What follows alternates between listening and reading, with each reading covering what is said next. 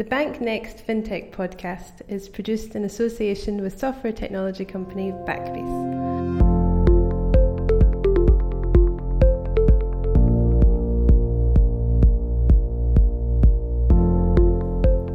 Hello and welcome to the Bank Next FinTech podcast. I'm Sean Weston. My guest for today's show is Eduardo Moreni, co-founder of Emma, which is a mobile app that helps people manage their financial well-being. Welcome to the show, Eduardo. Hi, Sean. Thanks for inviting me. It's a pleasure. Please tell the listeners more about what Emma actually is and how you came by the name. Okay, so Emma is like an app for Android and iOS whose aim is to make you avoid your overdrafts, find and cancel your wasteful subscriptions, keep track of all your debts, and also save you money at the end of the month. We actually came up with the name because it's the initials of our names. So the company is co-founded by me, Eduardo Moreni, and my co-founder name is Antonio Marino. So we just reverse his surname with the name, and that's how we came up with Emma. Coincidentally, you came up with a name that already exists. Sounds great. It's a little bit like ABBA, isn't it? I guess people have told you that before. Yeah, actually been knowing Antonio for the last 5 years, and yeah. I wanted to use that name so badly. We did a few things before this, and I was waiting for the right opportunity actually to use it. Great. Well, what made you come up with the idea, and how did you get it off the ground? So basically, in my first year of uni, I managed to pay Netflix for a whole year, and I think that bill was £60. And after that first year, I realized that there wasn't anyone that was actually caring about my personal finance and financial well-being. Of course, there are some aggregators out there, which I was actually using, that they show you your finances and they categorize your expenses. But there isn't a single entity that is there and sits and watch about things that happen in your personal finance. And this goes from what you pay, so your subscriptions, till your mortgage, your debts, your overdrafts. And so we realized that there was an opportunity, and that's how we came up with the idea, basically. Okay. It's interesting to hear that, first year university students, there was a day, because I'm a lot older than you, there was a day when money used to go on drink. It was all alcohol and buying beer. And now it's on Netflix subscriptions. Times have changed. Yeah, times have changed. Yeah. the biggest reason behind that is the first free trial, right? So you go for the first 3 months and then you just forget about it, and they keep billing you. Okay, so to help me save money, I'll have to share some financial information with Emma. So tell me more about the security you've put in place to protect people's data. Yes, of course. So basically, when you use the app, you need to actually sign up and go through our onboarding process. And in this case, we use, of course, bank level security. So there is nothing different between the security that your bank uses and us. And we also identify you through your phone number and email address and name and surname. This is actually the case because in the long run, we're going to use and actually offer you some financial products. So we need to know who you are, and that's the most important bit. And the other important aspect is that no one can actually access to your account while using us. So it's only you. Okay, all right. So I also understand that I can request to have my data securely erased from your service, which is very unlike banks, isn't it? So how is that achieved, and how do I know that you've actually done it? So basically, in order to connect to your bank account, we're using a third-party service provider. So there is actually a single way to connect to banks in the UK, which is web scraping. So we're using a provider that enables us to actually log into your online banking and get the data. In this context, we save that data on our servers, we process it, and we actually show it to you within the app. But if you want to delete your account from Emma, we just delete your account, delete all your data, and that's it. It's really simple procedure. We're just getting the data in your bank and copying in our servers, and you can delete it anytime if you don't like using us anymore. Okay, all right. So what's the authentication process that you're using for actually getting into the app? So in terms of like getting into the app, we just use like a simple two-factor authentication. It's like WhatsApp. So you just insert your phone number, we send you a code, and that's how you simply authenticate. Then once you're logged in, you have to use either your Touch ID or a PIN to actually open the app every single time. These are like common standards that you can actually find in all the other like challenger banks or fintech products. So there is nothing actually new in terms of like the consumer side. Okay, so making the most of Touch ID and things that we're used to. So going further down the line, might you use things like face recognition or anything like that? Yes, of course. Yeah. But that stuff is like way far from like actually being like useful right now.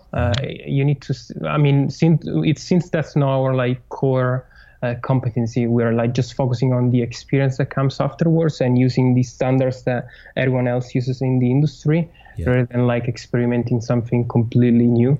Which is still cool. I mean, like face recognition, why wouldn't you do it? Yeah, it's great because I use it on Atom Bank. I don't know whether you've signed up for Atom. So do you just take a picture every single time? No, what you have to do, you show your face and then you blink. It asks you to blink. Wow. And then you authenticate and go through to the app. That is pretty amazing then. Yeah, it's pretty good actually. It doesn't work every time. Mm-hmm. For Atom, if you're listening, it doesn't work every time. But yeah, it's pretty good actually, yeah. So where is Emma working at the moment? Is it UK only, or are you across different regions? So basically, we came up with this by like doing a small test in Germany, and we shut it down, and we actually coming to the UK. Mm-hmm. We opened like our wait list to access the beta, which we're going to release in September. So we're starting to rolling out the invites for the beta in September. Oh, great. Good luck with that. Yeah. Our main focus is the UK. It sounds silly after like Brexit, but the UK is probably the best European country for something like this because it's the most open in terms of like fintech. Yeah. So tell me about some of the challenges that you've come across during the development phase and how you overcame them. Yeah, like I'll give you like a simple example. So we're doing like an expense tracker, right? So you add your credit card, you add your bank account, and then we have to show you how much you spend per month, right? If you add like 2 bank accounts and a credit card, and you just simple sum up all the negative transactions, that number is going to look like 3 times what you actually spend per month. Okay. Because we just read the negative transactions between a credit card and 2 bank accounts. Right. So the biggest challenge was to actually develop algorithms that can do internal transaction detection. So it means moving money from one account to another, because that's just like an internal transaction. It's not an expense. And also credit card detection. So we are detecting credit cards, the one you connect. And so when basically there is a massive transaction at the end of the month on your checking account, like minus £2,000, we remove that. And that's how you make the numbers look right. And that's how your expenses are the exact same, because we have to detect all these things in the background. You're listening to the BankNext FinTech podcast. Okay, well, how are you going to get rich from this? What's your plan for making money? No, I'm just going to say poor. I think that basically, so what we're building here is like a financial advocate, so a financial assistant. And the most interesting bit about fintech is that financial data is massive and it covers like so many aspects of your personal finance. So it's about getting the right business model and actually providing value to the user before making money. So an example would be you've got a loan, we detect it, we compute the interest rate, and we tell you there is like a lower loan with a lower interest rate that you can actually use instead of the one that you're paying. That's a simple one. Another example would be that you're 22, you have just signed up, we notice that your credit score is low, and so we offer you a credit card to start building a credit history. So it's about like having all these aspects in place that actually care about the user, and they actually help them building a good like finance lifestyle. Yeah, well, that has to go hand in hand with a really good marketing strategy as well, doesn't it? Especially at this point where you're going through to beta. So what's your marketing strategy look like?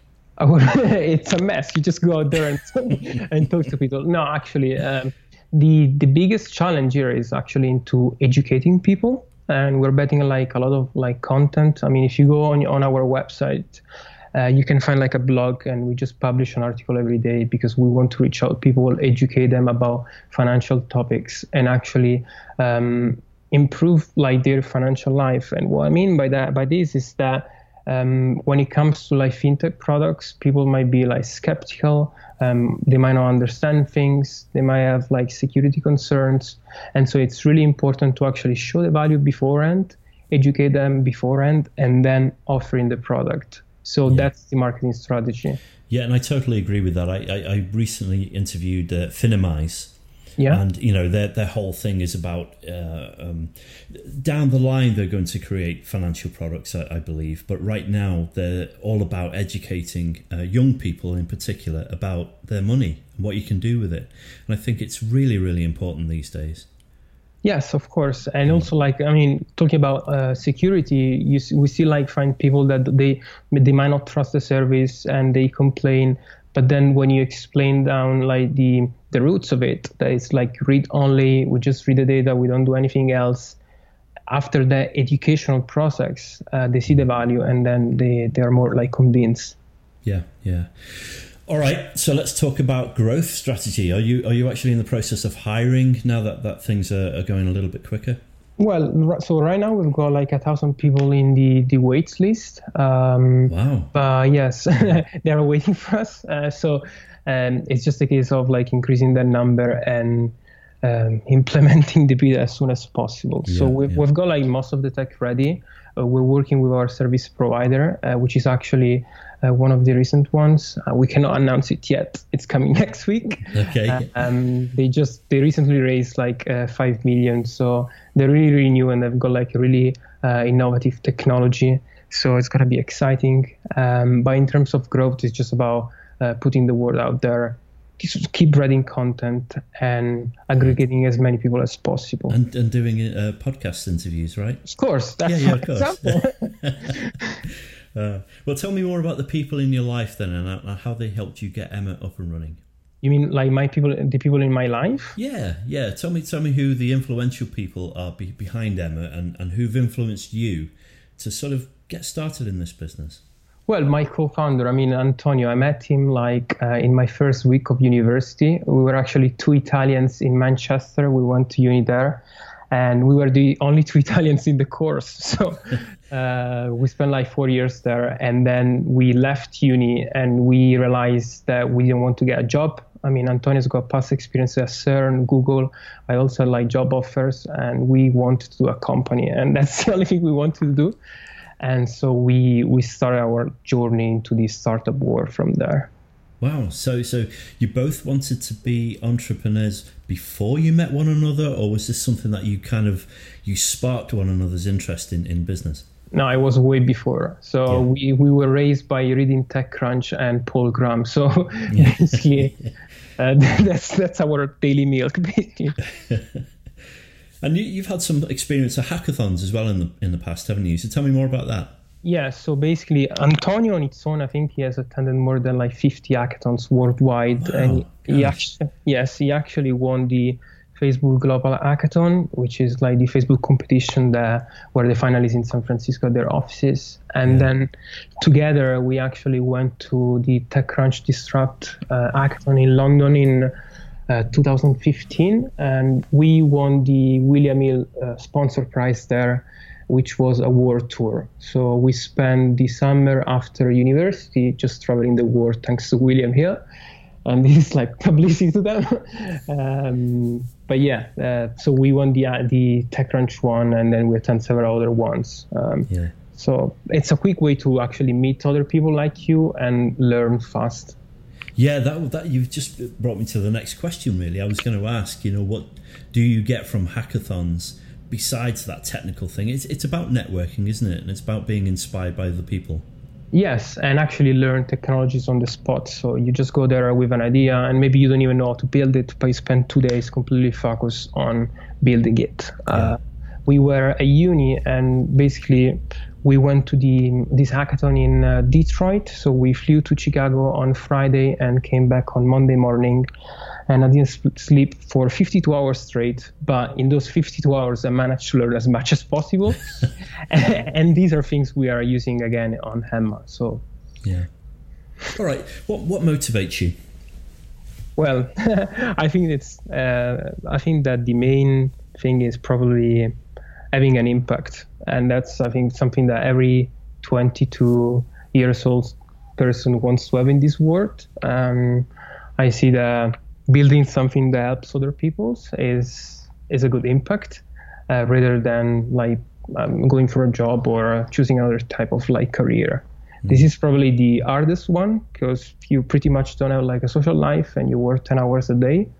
But it's rewarding to see people who get excited about what you're doing and they're passionate about it and they use it. And yeah, you have an impact. It's energizing, I guess, isn't it? When you sense that passion from other people. Yeah, it's pretty much like a drug, but yeah. But a lot of 22-year-olds, that if you ask them, what's your ambition, what motivates you, they might say, well, I just want to be rich by the time I'm 30 or 40, but you just answered the question, I want to do something, and you're using technology to achieve something, aren't you? So yes, of course. I mean, like getting rich is not like an end goal. It's just like an outcome of the work you do. And so if you have an impact, you might get rich, but who cares? Yeah. Well, who do you think is doing great things in fintech these days that you've noticed? Well, the challenger banks are getting like a lot of momentum. So I'm talking about Monzo. I'm actually a Revolut user, Starling Bank, Atom Bank. And yeah, I've been one of the first users of like TransferWise. So I'm a big fan of these way ones. Back in the day, yeah. Yeah, because, me too. Yeah, of course, because like I went to uni in Manchester and my parents were in Italy, so we had to find like a way to actually send money abroad in the first years. It saves a lot of money, doesn't it? It really does. Yeah. It does. Yeah. So what technologies or regulation are you following with keen interest, and that might apply to Emma further down the line? Well, I mean, the answer is pretty simple. Open banking, I think, is going to be the future, and that's what is going to also like challenge the challenger banks, because they probably spent the last years building core banking infrastructures, when with open banking we're all going to have like access to sort of like banking infrastructure, so we're gonna get data and do payments and all these things. And so it's going to be interesting to see who is going to actually use that huge amount of data in the best way. So what's next for Emma? What's next? The beta. So basically we're really, really focused on like getting the product out in September. If you can now sign up on the website, it's emma-app.com. And yeah, we're just like waking up and coding for us. In terms of like growth and marketing, yes, we're writing a lot of content, but the product is the best marketing selling point. It sounds like you're going to be mega busy for the next few months, possibly years. Yeah, if it's successful, it's going to be great, I think. Very exciting. And thank you so much for joining me on the show, Eduardo, and for telling me about Emma. No problem. Thank you very much. Thank you for listening to the BankNext FinTech podcast. The show was written and produced by Sean Weston for software technology company Backbase.